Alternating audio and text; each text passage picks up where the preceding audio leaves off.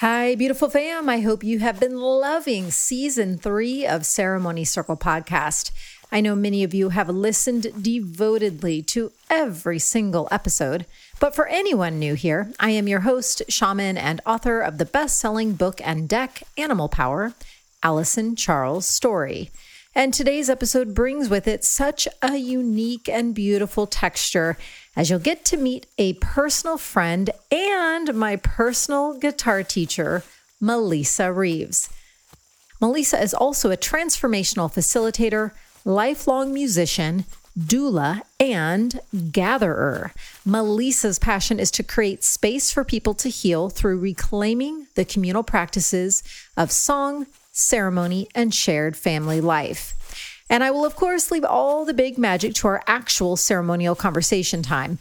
But a few of the mystical gems we dive into today are Melissa very vulnerably sharing about a pivotal healing crisis and spiritual awakening, how being the oldest of 10 kids who were homeschooled on a farm in northern Canada shaped her, how she is the student of a student of a student of a student of perhaps the most revered musical composer of all time. Talk about a lineage that I somehow, even though I don't take piano lessons, I feel like I have gotten looped into from being a student of Melissa, and it's really incredible.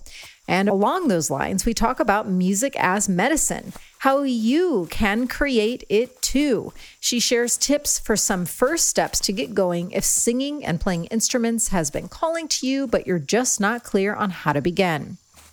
And how about embodiment?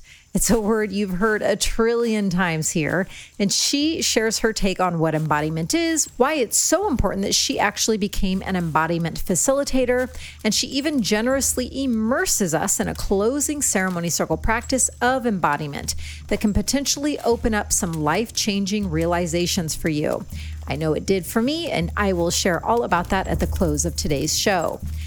All right, fam, the circle and sacred grand fire are ready for us all. So let's head into music as medicine and the paradox and profound gifts from loss with Melissa Reeves. Oh, yeah. All right. Here we are. Hello. Welcome back to my home. Thank you. It's really good to be here. And for everyone joining us, you are now meeting my music teacher. When I was just tuning in, when we were doing our little grounding breath a moment ago, that's what came to me. And I was like, oh, it's cool and it's cute. Like I haven't had a music teacher since I was in, like middle school, and Totally. Now at 43, I have my first music teacher. It's such an honor to have it be you. It's such an honor for it to be me and for it to be you. Yeah. It's funny because I also haven't had a music teacher in a long time, but I do again right now. Oh, you do? Yeah. I'm working with this voice coach that I'm really enjoying. So cool. Yeah. Are you doing remote or are they? It's remote. Mm-hmm. Okay. Yeah. She's in Canada. Oh, cool. So, okay. Right then it put a fork in the road. We could start with the Canada route or we could keep on the music train tuning in. Where do I want our choo-choo train to go? I think let's keep going on the music train just because it's so present for me. Mm-hmm. And I've shared, just casually in some other interviews that I've been taking guitar lessons. But for anyone new to the show, and maybe this is your first episode, so much has been changing in my life, especially over the last year. And what has just been really entering into my field so clearly is for me to just simplify and relax more and play more and be creative in new ways. And after or during sitting in a medicine ceremony, a sacred plant medicine ceremony that Luke and I attended a number of months ago, one of the main messages that came through during that weekend, the grandmother medicine just kept pointing me to one of the facilitators who was a woman, and she was playing guitar a lot through the ceremony. And it just kept taking my gaze to her and to that instrument. And I was a little surprised just because even though I'm very musically oriented, I had never felt a specific pull to the guitar. And yet that weekend, there was a different, unexpected resonance that was occurring. And then it was so funny. I'll never forget when you and I were at that same going away party for some friends here in Texas. And I'm sitting talking to Melissa and I'm like, I'm feeling really called to learn guitar, and Luke offered to be my teacher, but he's got so much going on, and I'm going on rambling. And then there's a slight pause and you said to me, well, I could teach you. And I had completely somehow forgotten that your whole life you've been involved in music on very professional, devoted levels. So I would love for you to start to take us into those waters a bit. How did that begin for you? And did it have anything to do with you being the oldest of 10 kids and being homeschooled? Did you guys have a lot of instruments around the house? Yeah, I mean, yes and no. My dad was really musical, and I grew up in a very kind of traditional evangelical small town setting. And my dad was a worship leader at church. And I think I was about probably 9 or 10 when my parents said, okay, you're going to do piano lessons. And we had a piano, and I had, tinkered around on it, but never had lessons.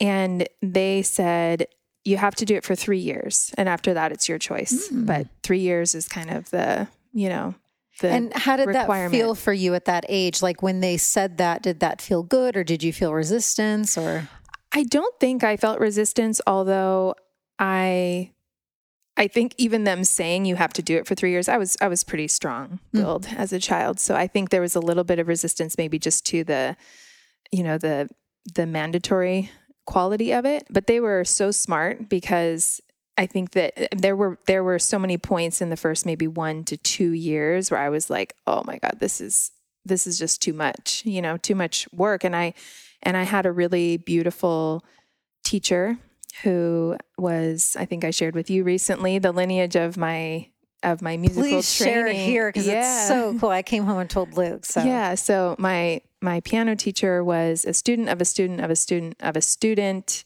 maybe one more student of Beethoven. And so there was just this really deep lineage. She was very, very, very talented and skilled, both as a musician and performer, but also as a teacher. But she had this really beautiful, I think, rare quality in that she could both teach and transmit the classical modality of being a very technical, proficient musician, but also had this really beautiful, open, improvisational capacity and ability to see that and nurture that in her students. And I was one of those students that both really enjoyed or came to enjoy the classical, elements of my study, but also was really like, I just want to play and sing and, riff and improvise and make music. And she was really able to hold space for both of those journeys, which I think was unique. I think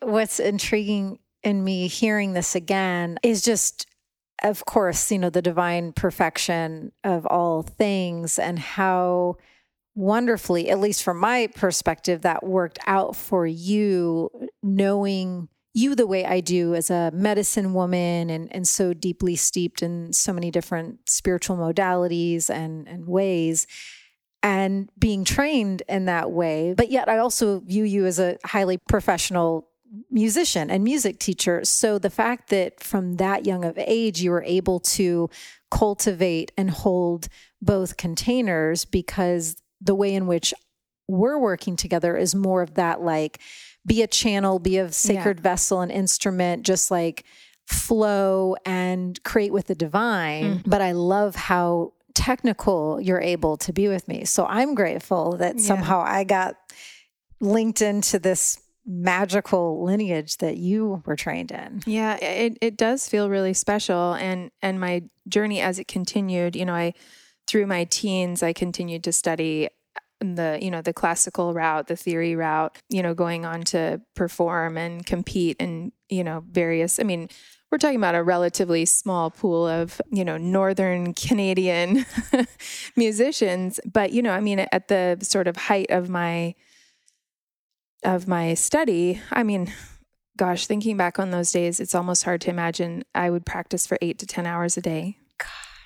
So there's something about the discipline of it and the devotion of it that was really instilled in me. And at the same time, by the time I was probably about 14 or 15, I was leading worship in youth group and, getting to cultivate that part of my development, which of course had a very particular flavor of being in the evangelical church, which I am no longer part of that world. And yet my journey over the last few years has actually been really reclaiming that, I guess, spiritual history and almost the capacity and the love I have for, my partner Chase and I were just talking about this the other day because we're crafting an experience coming up that's going to be about really learning to activate the voice and connect, longing to voice, to song. And the language that came out that he actually said was like, this is the shape of your devotion. For me, connection with the divine, connection with myself really comes through and is expressed most profoundly through musical just exploration. Yeah. And I am not very familiar with many different types of organized religion. So the evangelical I'm not trying to go, deep down the evangelical rabbit hole, but are you guys go to a church and are there a lot of songs involved? When you're getting in the mix with this youth group, what were you doing? Yeah, music was a really big part of it. And I think the evangelical church as we know it today is not actually all that old. We're talking about a couple hundred years that particular expression of spirituality, of Christian spirituality, has even been around. But it really did. And a very beautiful part of it is that it's steeped in this devoted, worshipful quality where, God, which in that context is seen as something other than us, is worthy of our worship, of our adoration, and also is available to comfort us, to, maybe answer the prayers that we have, to help us, to heal us, all of these things, right? So there's this in that tradition, this really beautiful way of expressing our longing and our devotion to God, but also asking of God, to come with us or to be with us, to help us, to heal us, is really a really big part of that kind of spiritual tradition. And so, a church service would, include some kind of sermon or lecture from, a pastor or a preacher, but would also have, especially in the kind of church that I grew up in, that was what we would call a charismatic evangelical church, where there's a lot of emphasis on, expression. So that, the music is very, it's not clinical. It's not like we sing this song, it's chorus, verse, chorus. It's like there's this very intuitive, very improvisational quality to it. And then in that particular context, there's also a lot of emphasis on the development of, spiritual gifts, like the ability to, to see intuitively or to connect with God in certain ways where you could hear him speak to you. And again, I'm using the language of that context, right? Because God is considered that's the language that is used. Right.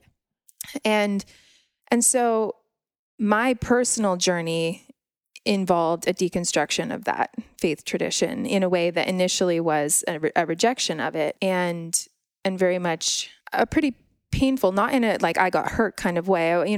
My journey of leaving the church wasn't like I got burnt, I got hurt or anything like that, but it was still really painful because it was, at the time, I think I was about 25. So, most of my life had been spent in that particular context and in a way of seeing myself, seeing the world, and seeing the divine through this particular lens. And for that to crumble was a shattering of identity and a real loss, which I was choosing. You know, I chose to go down that path of deconstruction, and yet it was a profound loss. Huh. How did the deconstruction begin? Like, had you set an intention to explore other ways of connecting spiritually, or how did that start to? No, it was really, you know, I married my partner. We got married quite young. We were 23 when we got married. And I had the context, the spiritual context that I grew up in was very much about certainty. Like, you can know for a fact that this is how it works. This is what God is like. This is what happens when we die. This is how you must live your life to be approved of by God, Got right? it. Very kind of dogmatic in that way. My partner, on the other hand, who also had come up in the Christian tradition, but had just always had a more mystical understanding of it. To him, it was much more just open-ended. And, you know, we don't really know for sure, but this is what I experience of God. And so I'm going to go with that. He was definitely a catalyst for me to just start asking questions that I had never really allowed myself to ask because they weren't safe to ask. You know, in that context, there are ways that you are allowed to think about things and ways that you are not. And so I, you know, kind of slowly over the first few years of our marriage was able to become both more open-minded and open-hearted. But in the end, that really did lead to a place where I looked at some of the ideals or the beliefs of the evangelical container, and I just couldn't be bought in anymore. You know, things like, I mean, the big one was like, okay, there's people going to hell and there's people going to heaven. There's people that will be forever in communion with God, and there are people that will be forever separated from God. And I just could no longer accept that as a reality. And I did not at the time have the spiritual maturity to sift through and see what still did make sense. I felt like I had to just kind of reject it all. That makes sense. Yeah, it does. Yeah. And so the question coming up for me in all of this, the church that you all were going to, was it the church that your dad was? No, because Okay. at this time, I mean, I was married and living in America. But growing in Portland. up, when you were growing up, were you attending the church that your dad was? Okay. So he was at the helm, right? Or? No, he was not. He was just one of the, you know, one of the people in the church that would sometimes, like, you know, be the worship leader, which just means the person that's facilitating the, you know, the songs and the, you know, that part of the service. Okay. So I know I'm going to ping pong a little bit, but for some reason, my attention is going back to the childhood part and the music part for a moment. So you were the oldest of 10 kids, is that right? That is right. I read that, I think, on your website or something. I was like, I didn't know that. That's very unique. Yeah. There was one family where I grew up in Indiana. I was very good friends with this girl named Sarah, and she wasn't the oldest. I think she was the third oldest, but there was a family of 10 siblings, and they converted this old barn in the middle of nowhere in Indiana into their home. And I just thought it was the coolest thing because the very top level of the barn was the gymnasium, and there was a rope swing, and like the setup of the house, like it was just the whole thing was a very unique situation when I would go to play with them or hang out over there. So were your siblings also brought into music and given those? Okay. Yeah. I think that pretty much everyone in my family plays one or two instruments and sings. We all have had some varying levels of involvement in like church leadership and music at that level, but a lot of my siblings have, and some still do. Yeah, I still have several younger siblings who are involved in the church and are, you know, part of music in that setting. Okay. And, you know, as we're friends, I know you'll let me know if like No, don't want to talk about? This is actually fun. I don't really get to talk. I mean, I haven't talked about a lot of this in a long time. So, okay. Because I'm just really curious, because in our time, we're playing guitar and talking about things, but we haven't had these discussions. Yeah. So I'm like, ooh, I'm just super curious. As you were starting to have the realizations about the evangelical ways, and you're, with Chase and in your partnership and all of that, was there ever a time where there were certain pauses with relationships within your family dynamic as well as you were sorting your way through this? Or were you able to stay connected even though you were disconnecting from the church? I was. I mean, I would say that, my parents and potentially some of my siblings have certainly been concerned for me over the years. And my mother in particular,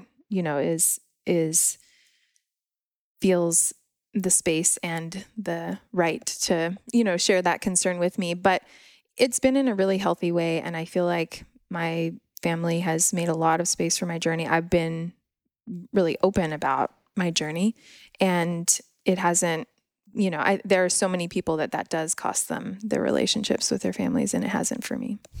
Yeah.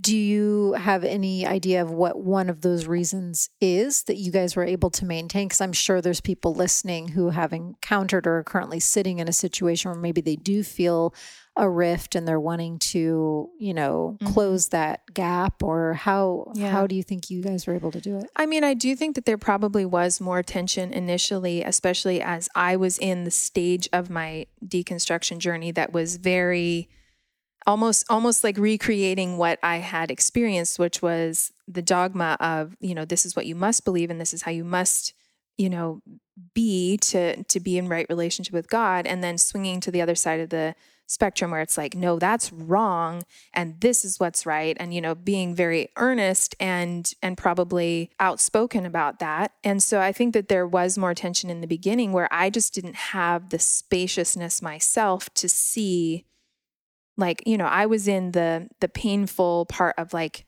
that is no longer me, or that's how I would have spoken about it at the time, and didn't have a lot of grace for like, okay, this is still their world and their understanding. And so over time, the softening actually needed to happen in me to really hold and return to, and there was never a break in relationship, but to return to more intimacy and to more like, oh, I want to be seen, but I also need to see you, right? And I think that becoming a parent, I began that journey of, deconstructing, quote unquote, before I became a parent. And my oldest son is 13. And there's something about becoming a parent that just, I don't know if this is true for everyone, but certainly many people that I speak to, it is true for, that you begin to see your own parents in a different light, and you see the choices that they've made differently. You see the struggles that they've had differently. You see how many fucking double binds there are as a parent, where you're just like, you can't win. There's just, you're damned if you do, you're damned if you don't. And I just really found so much more spaciousness and compassion, especially for my mother. She raised 10 children, homeschooled them on a farm, like, one of the most devoted people you'll ever meet in your life. Aww. And my experience of her when I was younger was that, she was really, controlling or fearful. And now I can just see how loving she was, and I also really have been able to come back to the perspective that in the place that she's in, with the belief set that she has, which I once had, that would deeply motivate you to be, if I believed that my son or my daughter, if they didn't have or choose a certain belief, a certain set of parameters for their being and doing, that they would be eternally separated from God and suffer in, a place of actual physical torment, which is what is believed. That's pretty terrifying. It's pretty terrifying. And also, like, we can say all we want about, oh gosh, that's, such a terrible thing to believe. But if you really believed that, you would stop at nothing to make sure that that didn't happen to your child. Mm-hmm. Like I would, I would just be so deeply motivated. And I think my motivation would be love. Mm-hmm. I love this child so much that I don't want this to happen to them. Right.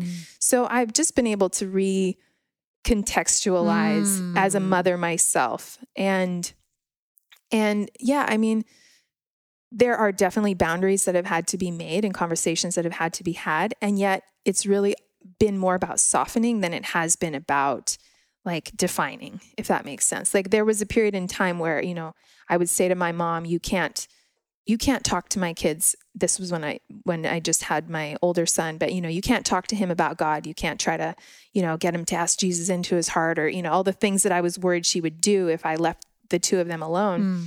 And I had to let go of that. I had to surrender that controlling impulse in me, which doesn't trust that if my son was exposed to that idea that he wouldn't be okay, because he will, and he has.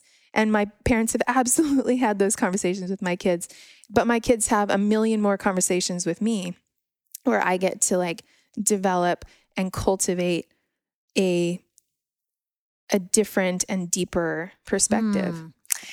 Okay. I love that we're just on this little path, this train track, because yesterday or the day before, whenever this week, I was, starting to do my preliminary feeling into potential questions and flow.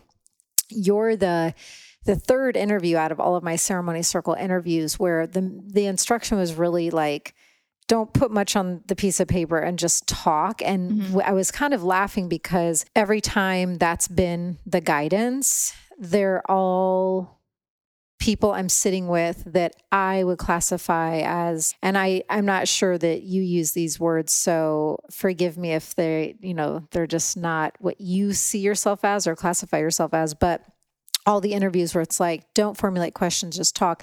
They're all shamans and medicine people and people that walk the shamanic way, which I don't know, I just had that clarity come in yesterday, which I thought was kind of interesting. And so that was kind of what was leading me into this next curiosity that I had, now learning more about your upbringing.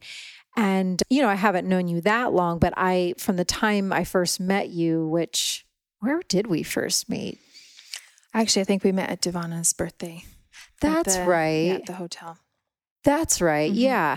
And I just knew that I enjoyed you and I enjoyed your presence and I enjoyed your embodiment and your energetics and essence. I could just feel your depth and your groundedness and your clarity and maturity. There were just a lot of aspects that I felt very instantly with you that I enjoy and enjoy being around. But again, like I really felt just the medicine woman and in you. And so do you view yourself as any of those things, as witchy or shamanic or medicine womany? Like, and if so, when did those textures start to come more alive inside of you?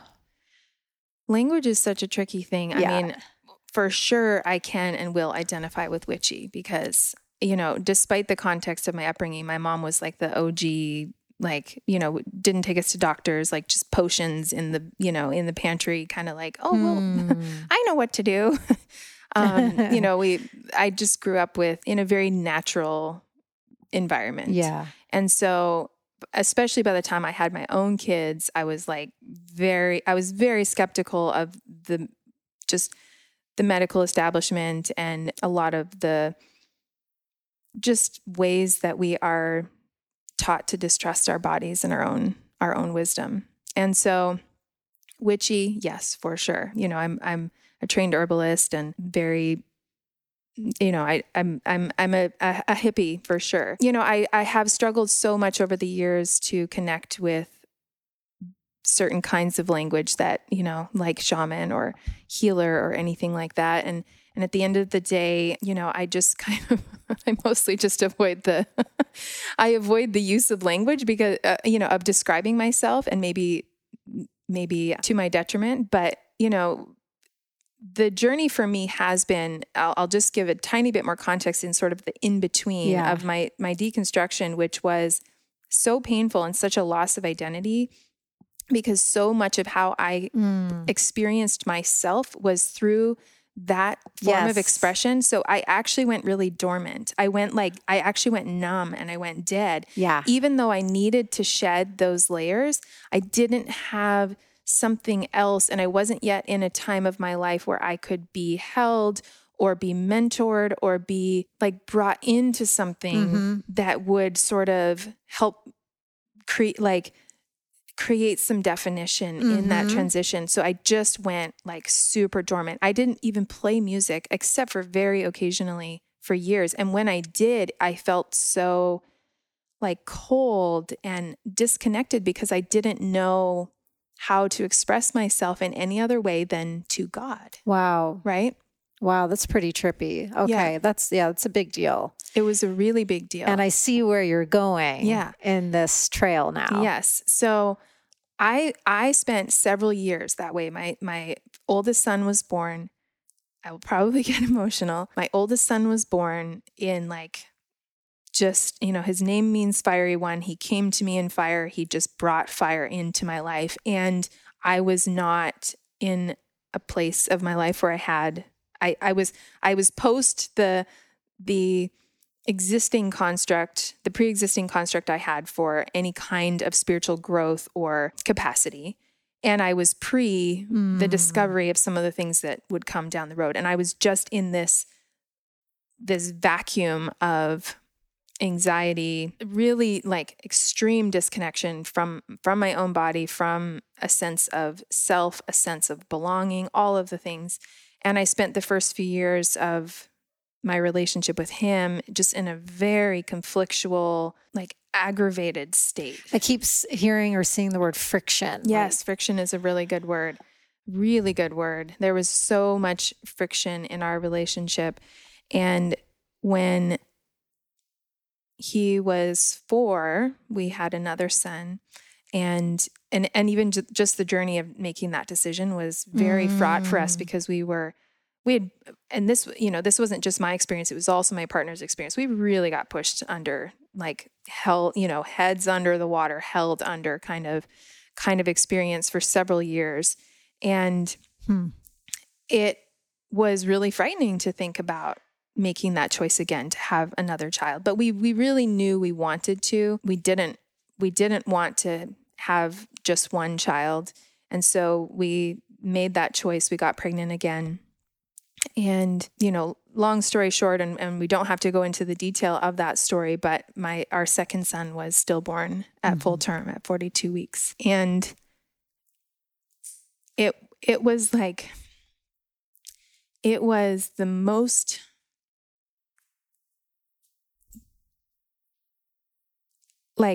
horrifying experience of my life and the most healing experience of my life all at the same time. The 6 hours between when we knew that he was no longer with us and when he was born, it was like this just cataclysm of awakening. And everything that had been numb for so many years was like, oh no, we're back online. And I had this moment in that birth experience, and I'll just tell this part because this was the moment that changed everything. I was, in the hospital on the triage bed. There was this whole comedy of errors where we were like, it's still fine. They're just having trouble with the equipment. And then it was like the moment came where it was like, no, there is no heartbeat. Your son is gone. And in my mind, I felt myself standing at the edge of a cliff, and I knew I could go over and not come back. Like I knew that I could not be okay, that I could maybe some language for it would be like, go crazy or, whatever, however you might describe that. But I knew that possibility was there. And I felt myself just leaning, like actually wanting to just fall, right? Let it all go. Just let it all go. And I had this experience that, you know, in that moment there was so much going on, and I didn't have even a prefrontal cortex online at that point, you know. I literally felt this presence just pull me back. And, you know, there was so much happening that my labor had actually stopped at that point. The doctors were saying, you know, we're probably going to have to induce you, blah, blah, blah, blah, blah. It's going to be a long, arduous process, all the things. And I felt this divine presence just literally like pull me and hold me. And I stood up from the bed that I was on, and my labor just resumed very powerfully. And my son was born about 5 hours later. And without any intervention, without any, you know, any piece that was on the table as being needed. And what followed in the months that came was just that I was no longer numb. Wow. I was no longer asleep. And I began slowly to like call back these different parts of myself. And I was in a place in my life where the right kinds of support started to come in. And I began to like feel, it's so ironic. It's so paradoxical, but I began to feel alive again. And one of the beautiful first gifts of that was that my relationship with my older son was really significantly healed in that period. And it was at a point with him where my perspective on my relationship with him was, it's just going to be bad, and we just have to grin and bear it and like hope we don't fuck him up too much. Right. You know, like hopefully he'll go to college someday and we'll be like, you know, and it was all me. It was all me. Again, coming back to the softening, like my resistance, my control, my fear was 100% what was in the way.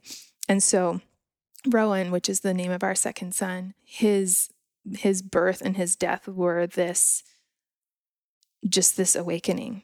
And it began the process of me not just awakening again to life and to like presence in my life, but to a re-engagement with a sense of spirit, a sense of the divine, a sense of like, this is a piece of me that has been lost, and I turned it off because of fear. You know, it's like I wanted to leave the system of fear, and I just recreated a new system of fear, a new way of this is what's right and this is what's wrong, and I have to be in. Whoa. You know what I mean?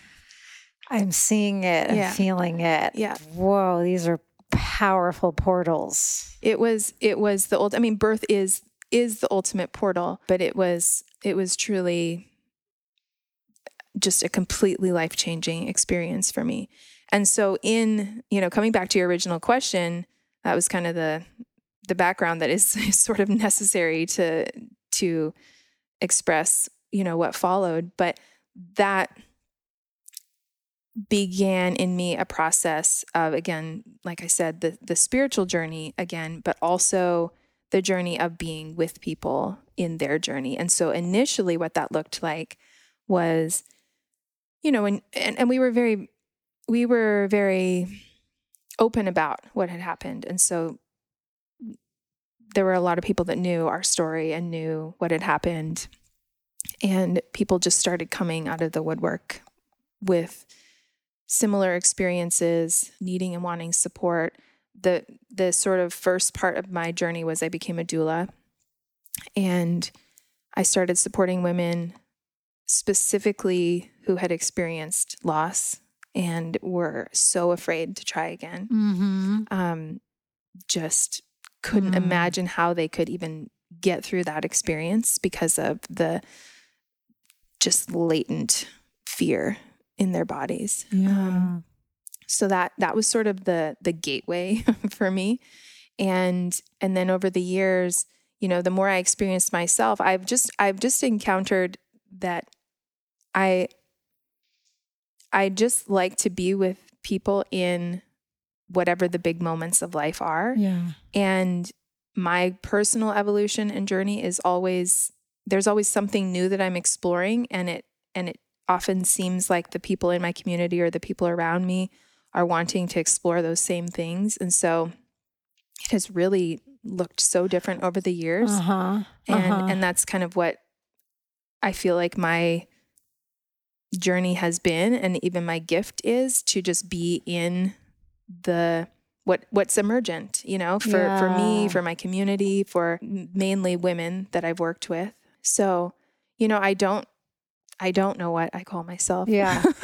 And I mean, I like occasionally when I feel called to have these types of discussions, I think for a million different reasons, but I like to hear, from other people what their journey has been in terms of attempts with human languaging to explain and define and help people, especially, because not trying to get into all the nuances, but just especially when our work is, of service for the public, and people, want to know how to find you, or what your website is, or what your offerings are, and, on and on and on, all the threads that we could get into. But it makes total sense to me learning more about your trajectory and one of the visions and thank you for sharing. Well, I was so deeply moved by your share. So thank you so much for offering that up for all of us in that medicine. Oof, was so felt. And what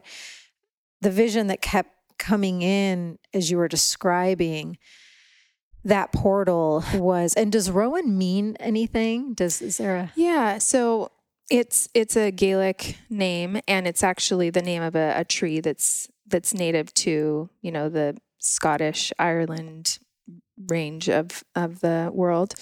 And so the name really just means the tree, but the tree is it's actually part of my tattoo, even though it's not colored in, but it's this tree with these bright red berries. Wow. And so it actually, similarly to our first son's name, kind of means like fire, or, red, fiery bush. Beautiful. Yeah.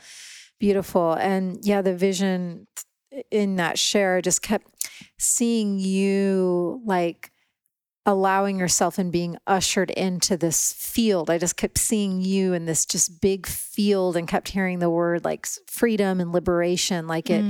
And that's, I guess, kind of the take in the field that I continue to have of you, and in growing my understanding of just how you hold space and how you interact with people is, you went through those stages of like learning, and then deconstruct, collapse, and then being in that collapse. And then you got brought into this field that's just open and gives you the freedom and space to not feel like you have to define, because it was intriguing, especially with the titles and the name thing. After having gone through what you went through, I could understand how it would not feel in alignment for you and your journey to, again, see yourself through a very specific identity. That's actually a really interesting point, and something I'll think about that, because I do think that that's true. I think that even as the last few years have really been about reclaiming all of these different parts of me, I have just really seen myself as these many parts, and at the end of the day, the word that I probably feel the most comfortable with to sort of describe the range of the kinds of things that I offer is like just facilitator. Like I don't, you know what I mean? Like I feel like I just like to create the spaces where it may be me that is offering something. It may be just a completely organic exploration. It may be someone else that is, that's what I love to do, is create and like curate opportunities for people to go really deeply into themselves. So beautiful. Hey fam, popping in here super quick to remind you that my best-selling Animal Power book and card deck are both available and out now. Animal Power book is 100 animals to energize your life and awaken your soul. It's a deluxe compendium of power animals, so anytime you dream of an animal or have an animal continuously crossing your path and you're wondering, why is this animal showing up so much for me? Just pop into my beautiful book that also has a gorgeous full-page color illustration of each animal to learn its wisdom, teachings, and meanings so you can more deeply understand why that animal showed up in your life. An Animal Power deck is super fun to work with. You can pull a random card to see what animal has a message for you that day, or ask the deck a specific question to see what clarity might reveal. Both Animal Power book and deck are available everywhere books are sold. The book has been the #1 new release in shamanism and many other categories. You can also get them from my website, and when you visit there, AllisonCharles.com/Animal Power. That's ALYSON, AllisonCharles.com/Animal Power.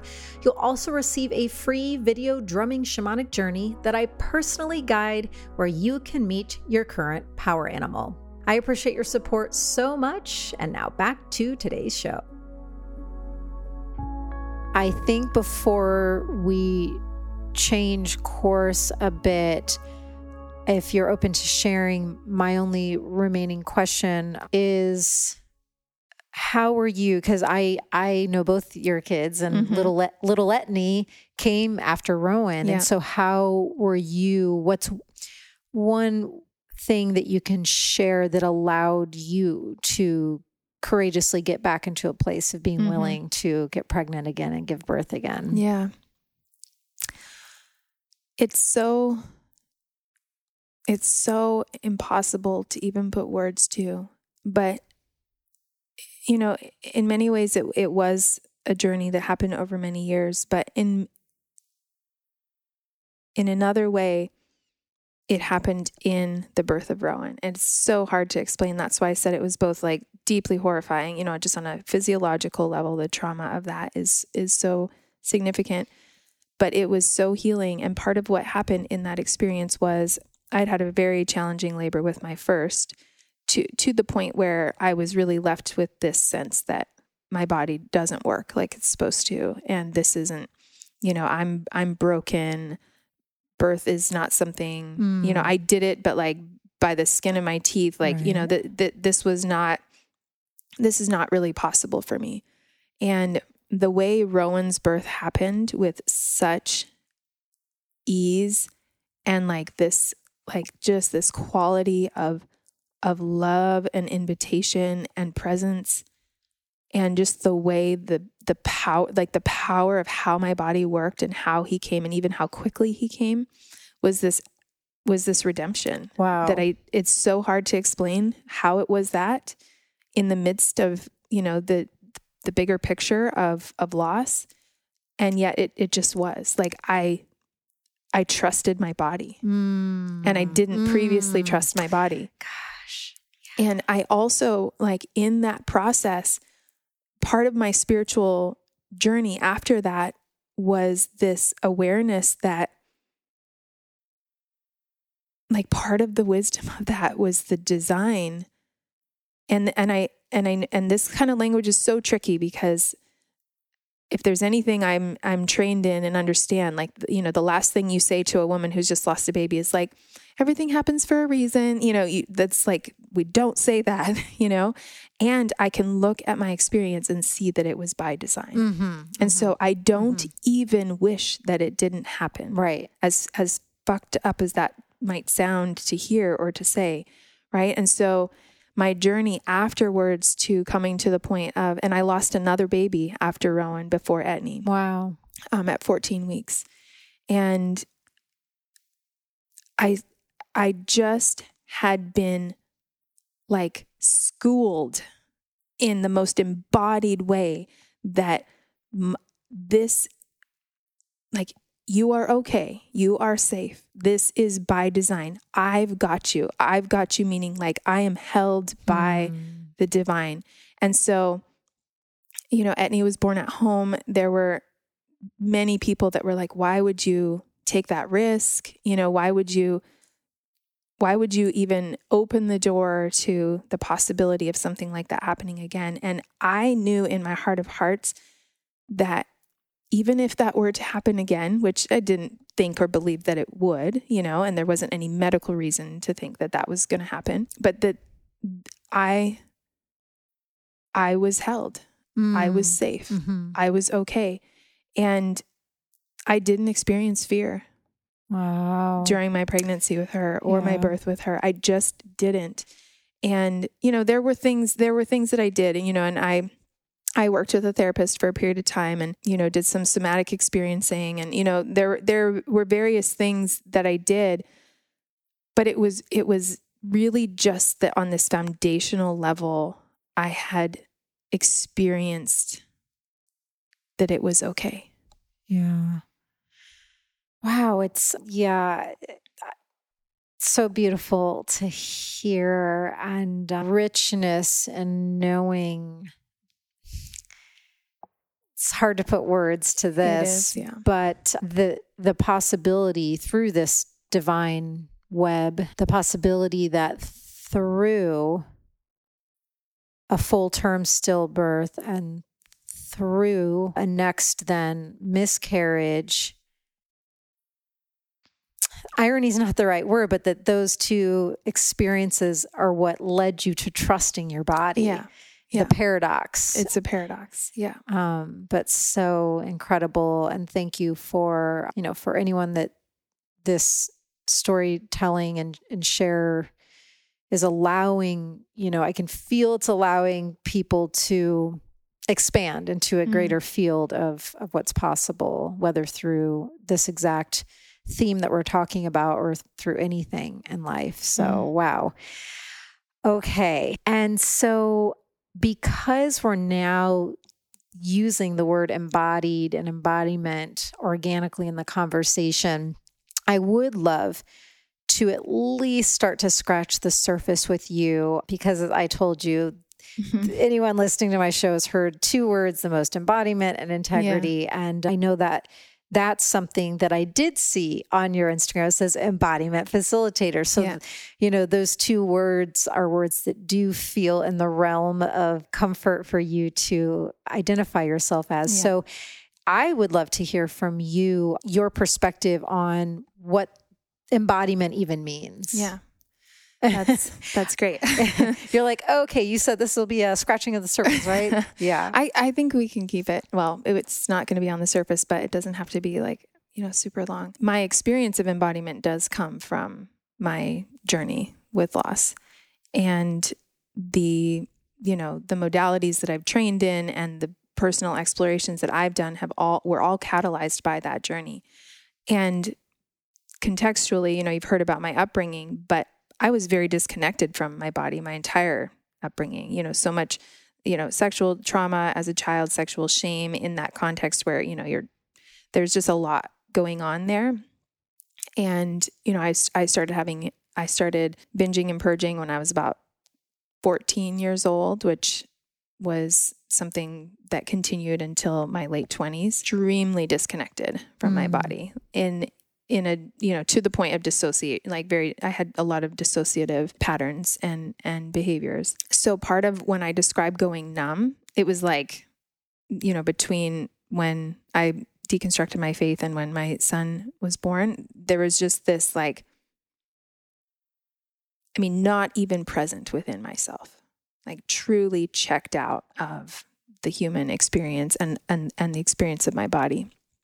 So experiencing something as visceral and somatic as a stillbirth, where you literally, to use very graphic language, that you are pushing a dead baby out of your body. Right. Right. And that what you are taking and receiving into your arms is there's a somatic quality to that is, it's very, very intense. And what has transpired over the years for me, and I'll share a little bit about, one of the main modalities that I use and the lineage that it comes from, is this understanding that, we use the word embodiment so gratuitously in our our culture, and it can mean anything from like self-care, which is amazing. Yes, self-care, but to use the word embodiment for a self-care practice is a conflation of things that, is not necessarily what is really happening there. And then all the way to the other end of the spectrum, the language that's frequently used about embodiment is what I would describe as becoming aware of the body, right? Which is a very important part of that process, but it's very different from inhabiting, right? To be aware of the body is very different than to inhabit the body, to actually be present within the body. And so in the lineage that I'm trained in with an incredible woman named Judith Blackstone, she, this understanding that to embody ourselves is actually not just to embody our physical body, but to also embody our mind and our heart, right? So those three aspects of the mind, awareness, the heart, emotion, and the body, physical sensation, to actually become present within those three things is what embodiment is, right? And so, of course, that is and can be an elusive thing. And are we at any point fully embodied and fully, inhabiting all of those qualities or aspects of ourselves? I mean, probably not, Well, I think it's so important to even that part of your training and facilitation is so of service, because it, in this real-time moment, can allow listeners to be like, how connected truly, how embodied, how much in true, habitat am I within my heart? Okay, let me check that. Let me tune into that and get really honest with myself with that. And how much am I really with the mind, and how much really going into those three areas and seeing which feels the strongest, which feels the weakest. Like, for sure. Do you find that it's when certain emotions, or like if a certain childhood wound, the little leftover ooze, when that gets pressed on, that's when you eject, what takes you out of embodiment the fastest? Like, there's so much to explore even in that part. Much. Yeah. That's a lifelong journey. Yeah. And to be really clear, what I'm describing is a journey that I'm still on, right? Even as someone that holds this space for other people, I'm even right now in a process of doing some of that inner work that is like a new layer that is hot and heavy, like Me too. Up for healing and real intense, and makes you question, like, what have I been doing? Do I even am I embodied? Do I have I just any of what I've been doing or thinking or trying or believing or being, like, is it real? Does it work? Like, totally. So much of that. And so, let's just get real about that. Yeah, no, I love that. And I'm sure I've shared in one of the episodes, like, I think to a certain degree that type of like just unadulterated, like wild questioning, I feel is healthy. And I allow myself to go into those waters too, of like, am I really a shaman? Do I really know anything of anything? Do I, just like questioning in the broadest scale of it all. So I get it. Yeah. Keeping that ego in check. Totally. Which if we don't do, it will happen to us. Absolutely. Yeah. And I think the other part that comes with the questioning is I'm really okay if in that questioning I get clear that I don't know anything or I'm not really a shaman. Like, I'm really okay with all that I previously thought about myself going away. Yeah. Or that even just some part of what you have cultivated is no longer of service. Right. Yeah. I'm really at peace with that. And I'm okay with that. And I'm okay with, certain disintegrations and realizations and being unexpectedly guided over into this other place and in being taken there, this needs to go, just thankfully, it feels really good to let myself be in that place. So let's do let's do one more thing with embodiment. Is there and I know it could be different for every person and what you're sharing might not work for everyone or whatever, but is there a certain practice or ritual, like something, if this is resonating and someone's like, I'd really like to get in a stronger current with this embodiment thing that they're talking about, are there certain practices they can start with? Totally. And I can share one that is kind of, I would say, very foundational to experiencing that distinction between awareness of or inhabiting oneself, right? Because when we come from the place of awareness, what it actually does is it actually creates more distinction between the mind and the body, because we are trying to become aware of the body, but the mind is the awareness. Got it. Yeah. Right. Yeah. So we're actually trying to separate the mind and the body when the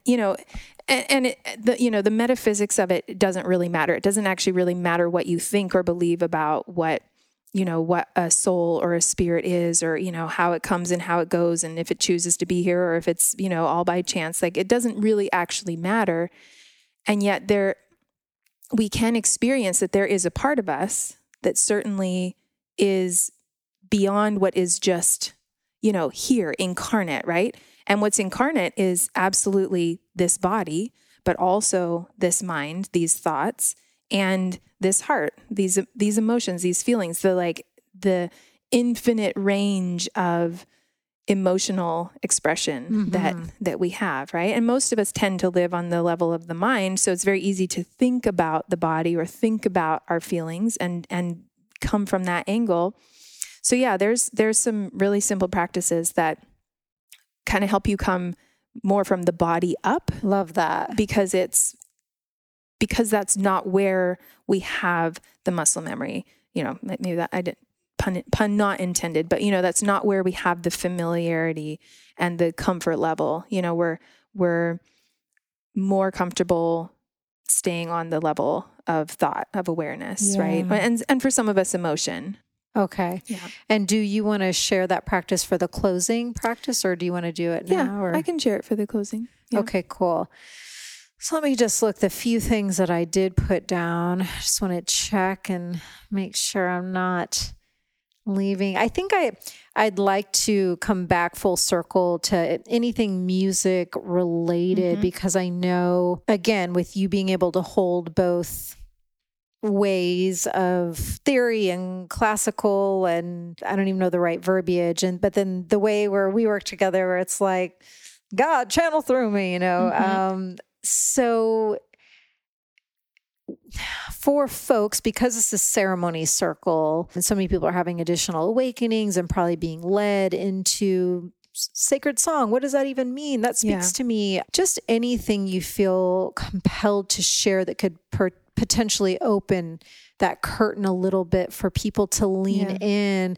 Because I'm sure for some, and even for me, even in the time since you've started giving me the guitar lessons, like there's been so much evolution in various ways, even including when I was there last time, and I was like on the drive here, I was seeing myself in the studio, and all of a sudden I'm feeling led to recording and playing around creatively in recording some type of music. But I think a lot of people get stuck with I'd love to be able to sing, and I love medicine songs and sacred songs, but how do I do it? What even is the first step? I guess I would recommend, not that you have to have an instrument, but I love sitting at my altar, and whether it's a rattle or a drum, and maybe starting with that. And then for me, I find that the current of words or humming, the sound starts to enter in from a place of using an instrument. Yeah.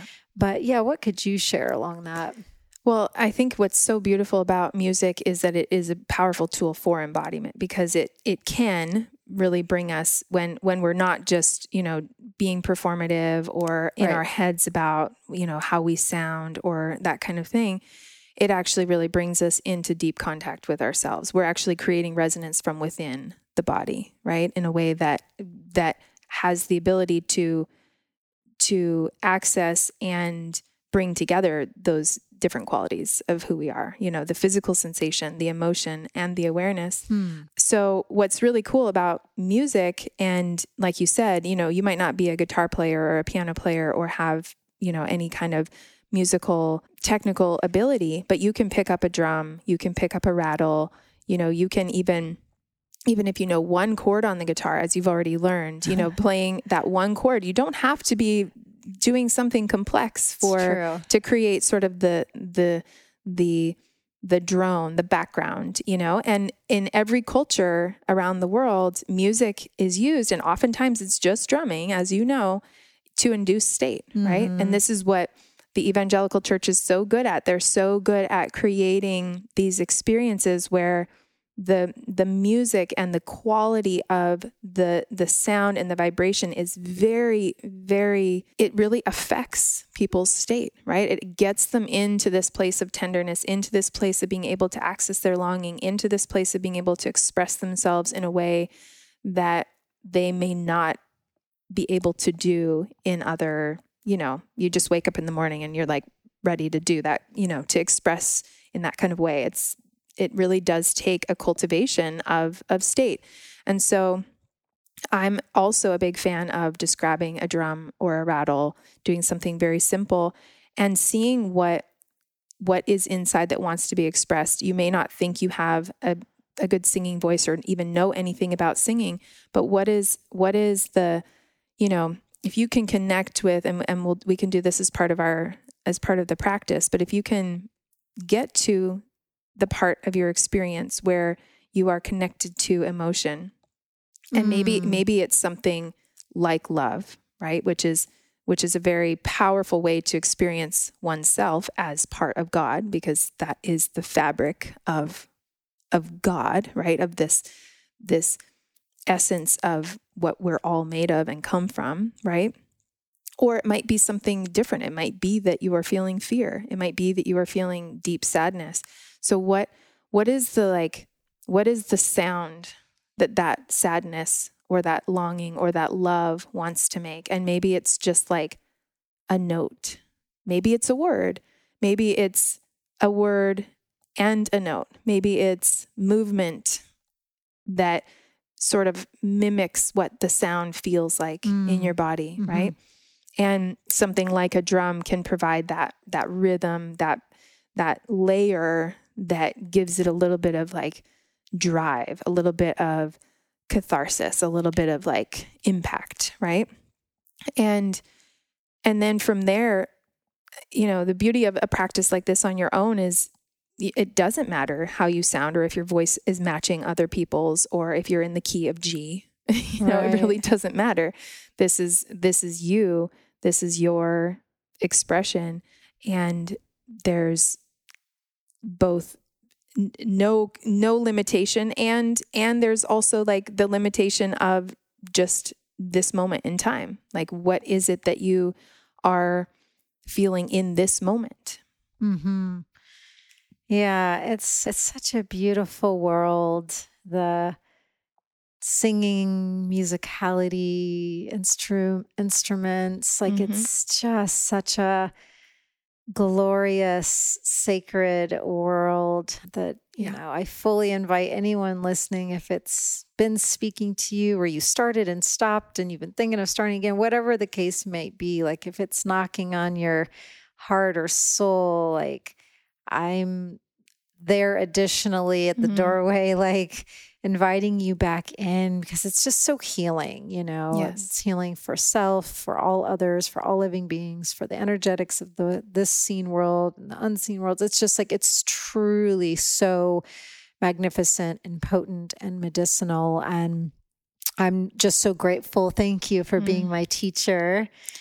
I have so much fun in our guitar lessons. Fun. It is. And you really are just such a skilled teacher. Every time when I get home, Luke's like, he looks like a little kid. He's like, did you home from your guitar lesson, honey? And I'm like, yeah. And he always asks like, how was your lesson? And yeah, I think I always just say the same thing every time. I'm like, she's just such a good teacher. And I don't necessarily know why, other than I just love how you work and I love how you work with me, and it's just working so well. So I don't know It's great feedback. Thank what you. it is. I don't know what you're doing, but it works so well. Well, it's been so fun to bring, the cultivation of what it means to hold space for someone in a journey, and to be with someone in the cultivation of something that they desire, and then to bring my, like you said, professional experience and like bring all of those together. It's super fun for me. So good. Yeah. Well, yeah, I'm loving it. Okay, now feels like a good time to do the practice that you want to share. Yeah, let's do it. So what I think would be cool to do is I'll share just kind of a foundational practice, and just a short version of it that will be a good way for people to experience kind of what we're talking about with that distinction of awareness and inhabiting the body. And we'll end that with connecting with the heart. And from there, you can participate. You can do this with me. We'll just see if there's a sound, if there's something that wants to come through and express, and we'll just play with that a little bit. Great. Yeah. And I brought this, which is this is actually a really great example of the kind of instrument that you do not need to be anything to play this. This is called a Shruti box, which is basically like a compact harmonium, which is what they use in kirtan and things like that. So it just makes this beautiful, beautiful drone sound.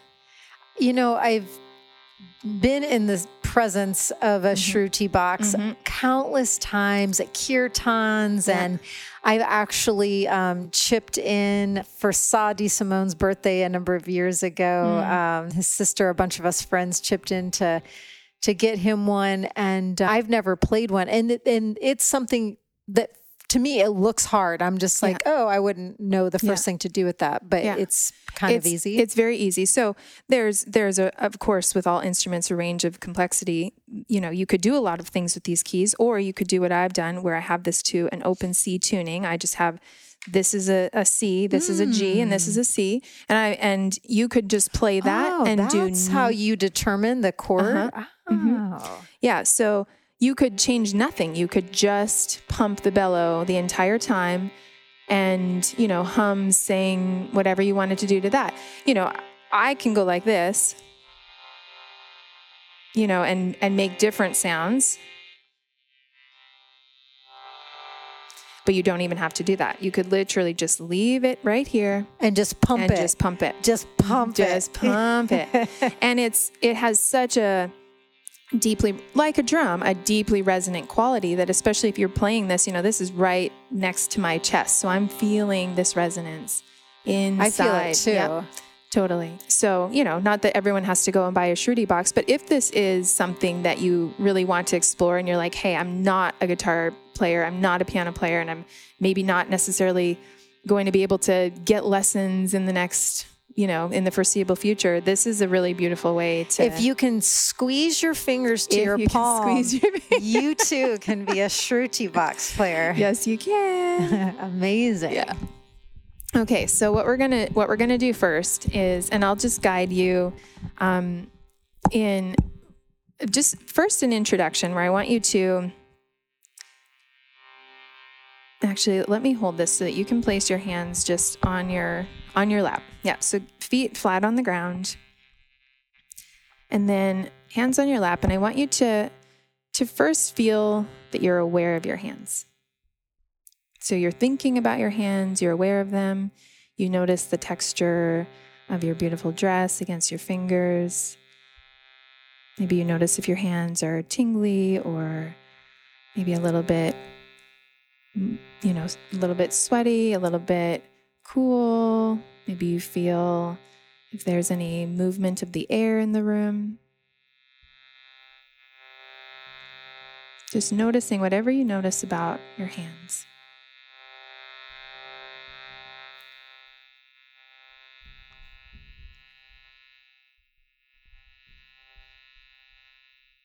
And just stay with those observations for a moment.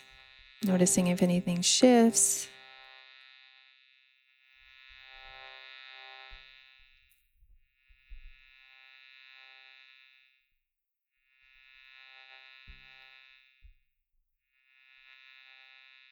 Now I want you to feel as if you're inside of your hands. So it's almost as if you slip your hands into your hands, right? Your hands are a glove and you slip yourself inside of those gloves. And you feel all the way into the tendons, the tissues, the bone, the blood vessels, all the way into the core of your hands, palms, your fingers. And just noticing what it's like to be inside of your hands. So, not thinking about your hands, see if you can actually drift down into your hands. You are your hands.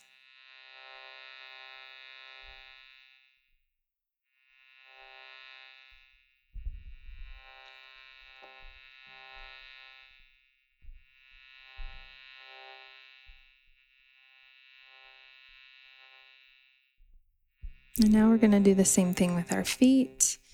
Just first noticing your feet on the ground, maybe wiggling your toes a little bit. Maybe noticing the texture of the carpet. Feeling whether your feet are cool or hot.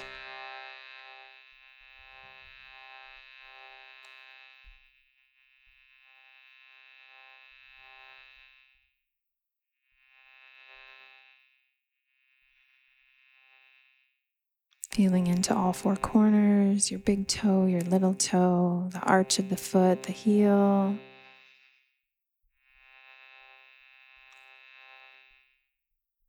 And now, just like we did with the hands, see if you can slip inside of your foot. So almost as if you were pulling a sock or a slipper over your foot and slipping into that interior volume.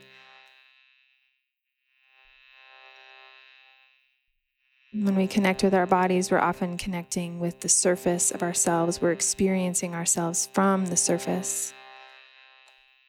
But there's an entire internal wholeness, an entire internal coherence that we can access. And feeling all the way into the tendons and the bones. And into a quality of self.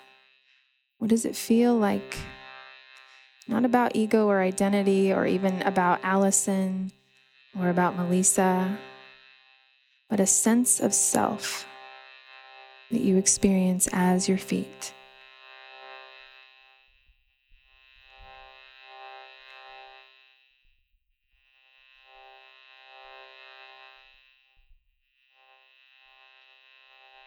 And you might find that it flickers, that you feel like you're inhabiting your feet and then you're somewhere else again, or you're thinking about your feet again. It's totally fine.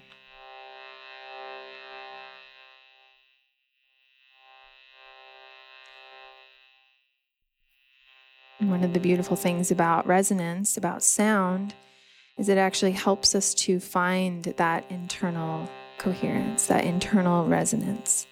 So even right now with the Shruti box, you can feel the vibration in your body. And you don't just feel it on the surface. You don't just feel it around you. You don't just hear it in your ears. You actually feel it in every cell of your body. So let yourself feel the resonance of this sound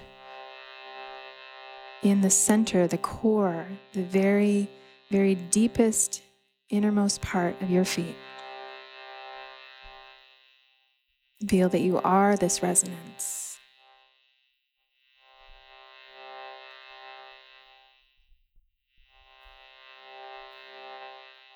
And now in this practice, if we had more time, we would come up the body slowly, up through the legs and up through the pelvis, through the belly, through all the different nooks and crannies of ourselves that are neglected, that are absent. But today we're going to come up into the heart,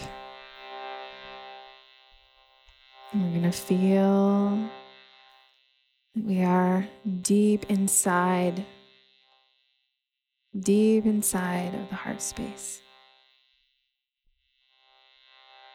You can imagine that your body is a temple, your heart is a temple, and you are sitting inside of the temple with nothing left out.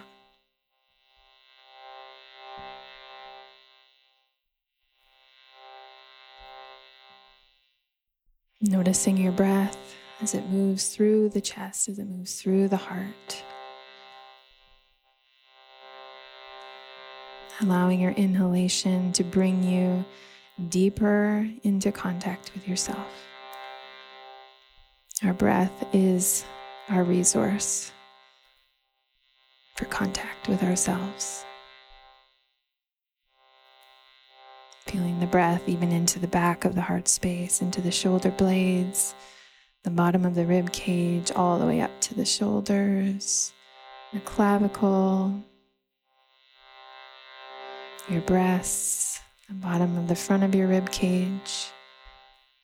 Allow yourself to inhabit this space. And again, if you find that you are thinking about your heart, thinking about your body, just see if you can let the thinking mind rest on the breath. And let it drift downwards, feeling the merging of awareness, emotion, and physical sensation, instead of distinguishing them or defining them, allowing them to become one.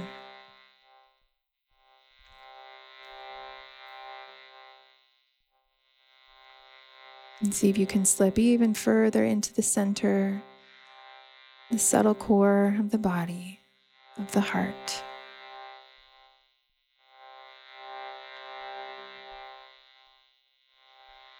And here you can attune to the quality of emotion. It might be love. Love is a beautiful quality to attune to here in the heart space. But if something else is present for you, you can attune to that. Maybe there's some tenderness, maybe there's sadness, maybe there's fear or anxiety. You can welcome it, whatever it is. In fact, whatever it is, allow it to amplify, allow it to circulate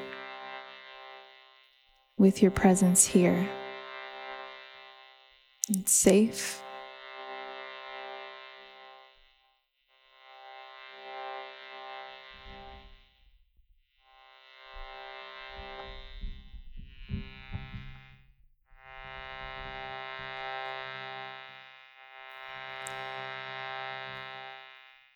Whatever that quality is,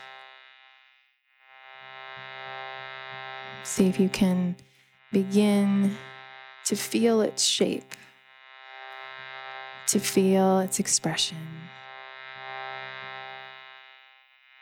Maybe it's joy.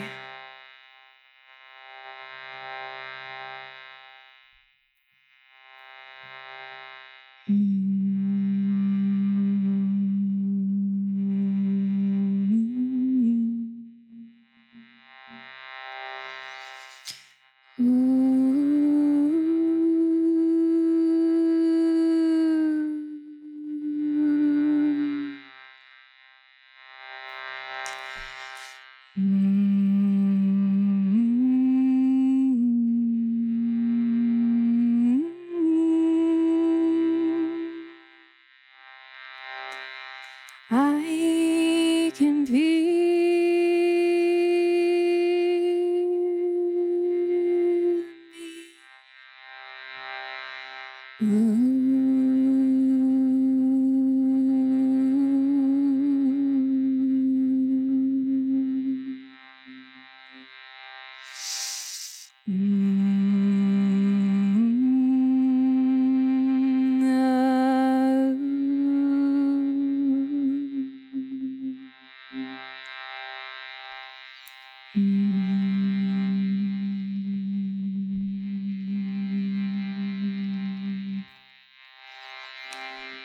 Freedom,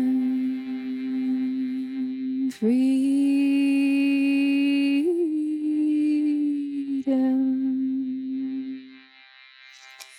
freedom,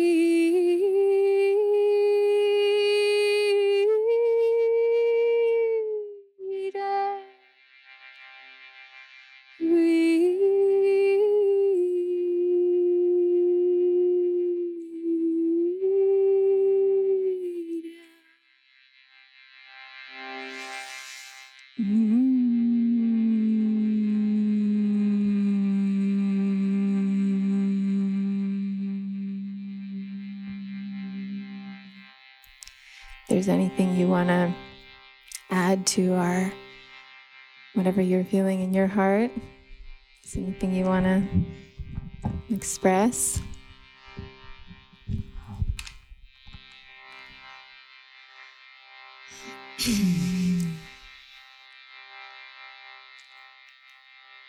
Feel like a lower, like a.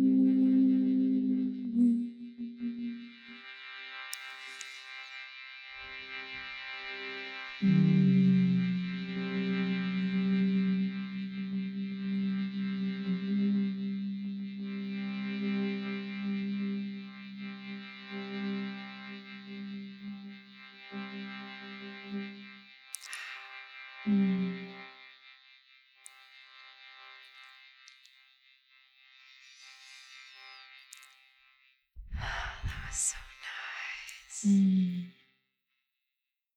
I could do that all day, I feel like. I know, me too. Just for hours and hours and hours.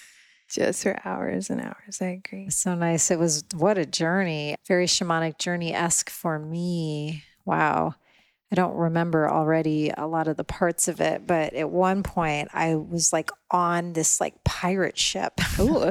Yeah, you took me on a voyage, matey.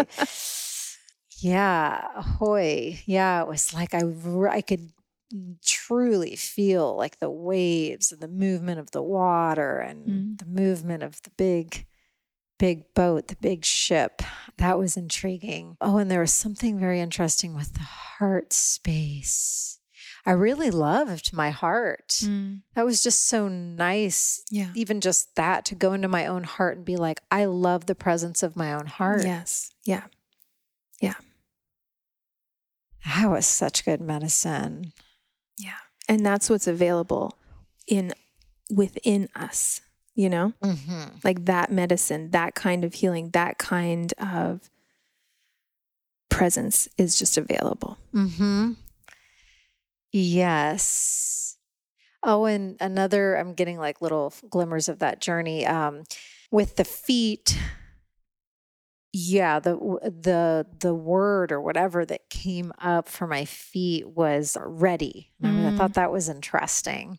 Ready to go, ready. I don't know. But yeah, the heart space was so nice. Like the altar of my heart was like, the lighting was deep and dark. And there were a few like candelabras with like white candles and the wax, like they'd been on for a while. And there was a lot of wax that had gathered. Like those candles had been lit many a time. Yeah. And yeah, just like the thing that stood out the most was the lighting. It was like almost like deep in a dark cavern, but it didn't feel scary at all. It was very warm, and just the God-Goddess presence was so there everywhere and all the fibers of it. But the lighting was deep and sultry, and just the flickering of a couple white candles. And I was also surprised when I went down and back into the farthest reach of my heart that I could go. I was like, whoa, like it's so much depth. Yeah. Like it just, I was like, oh, wow, I didn't realize how much space my heart had. Yeah. There was just so many realizations in that Totally. journey. So thank you. Yeah. Ah, that was incredible. I hope you all enjoyed it too. I also hope if you were driving, you had the wherewithal to not do that To not do- practice. I always should try be to a disclaimer. Yeah. I try to say that before. I just kind of forgot for this one, but hopefully you all by now know the drill to come back to it when you're home. Anything else to close that you feel, anything left unsaid that wants to be said? And I know here in Austin, you and your husband, you're married? Yeah. Okay. Because you said partner earlier, and I was like, I didn't want to say wrong by calling him your husband. Yeah, I call them both. Okay. I know you guys are cultivating various experiences on your land, and just any offerings that you would like for people to know about as well. Yeah. I do various, retreats and journeys and circles and things with women. And so we haven't talked about this, but you can find me on Instagram, but I'm not really on Instagram, but it will lead you to be able to get in touch with me. So there are a number of different things coming up. Specifically in September, I'll be facilitating, and my husband Chase will be doing this with me, a workshop that's designed specifically to kind of go through the somatic exploration of activating voice and really connecting with longing. And the word that for me as a reclamation is prayer, right? This way of connecting with and finding expression for both the gratitude and the longing, and in some cases the request, right? The aspect of ourselves that is like, please, I need help, I know that place well. I know that place well. And so really, really connecting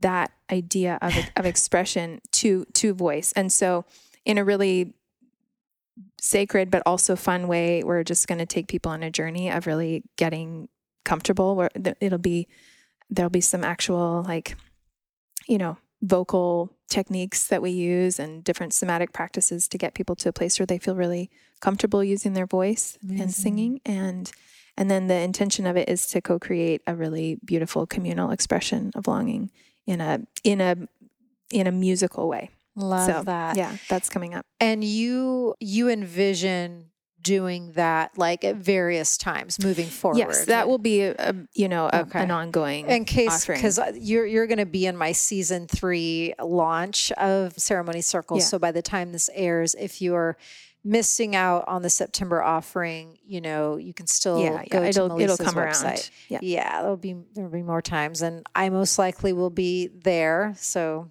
can hang out with both of us. And anything else you want them to know? I'll put your website, which is melissareeves.com, right? But like myself, she spells her name in a unique way. So it's MELLISA.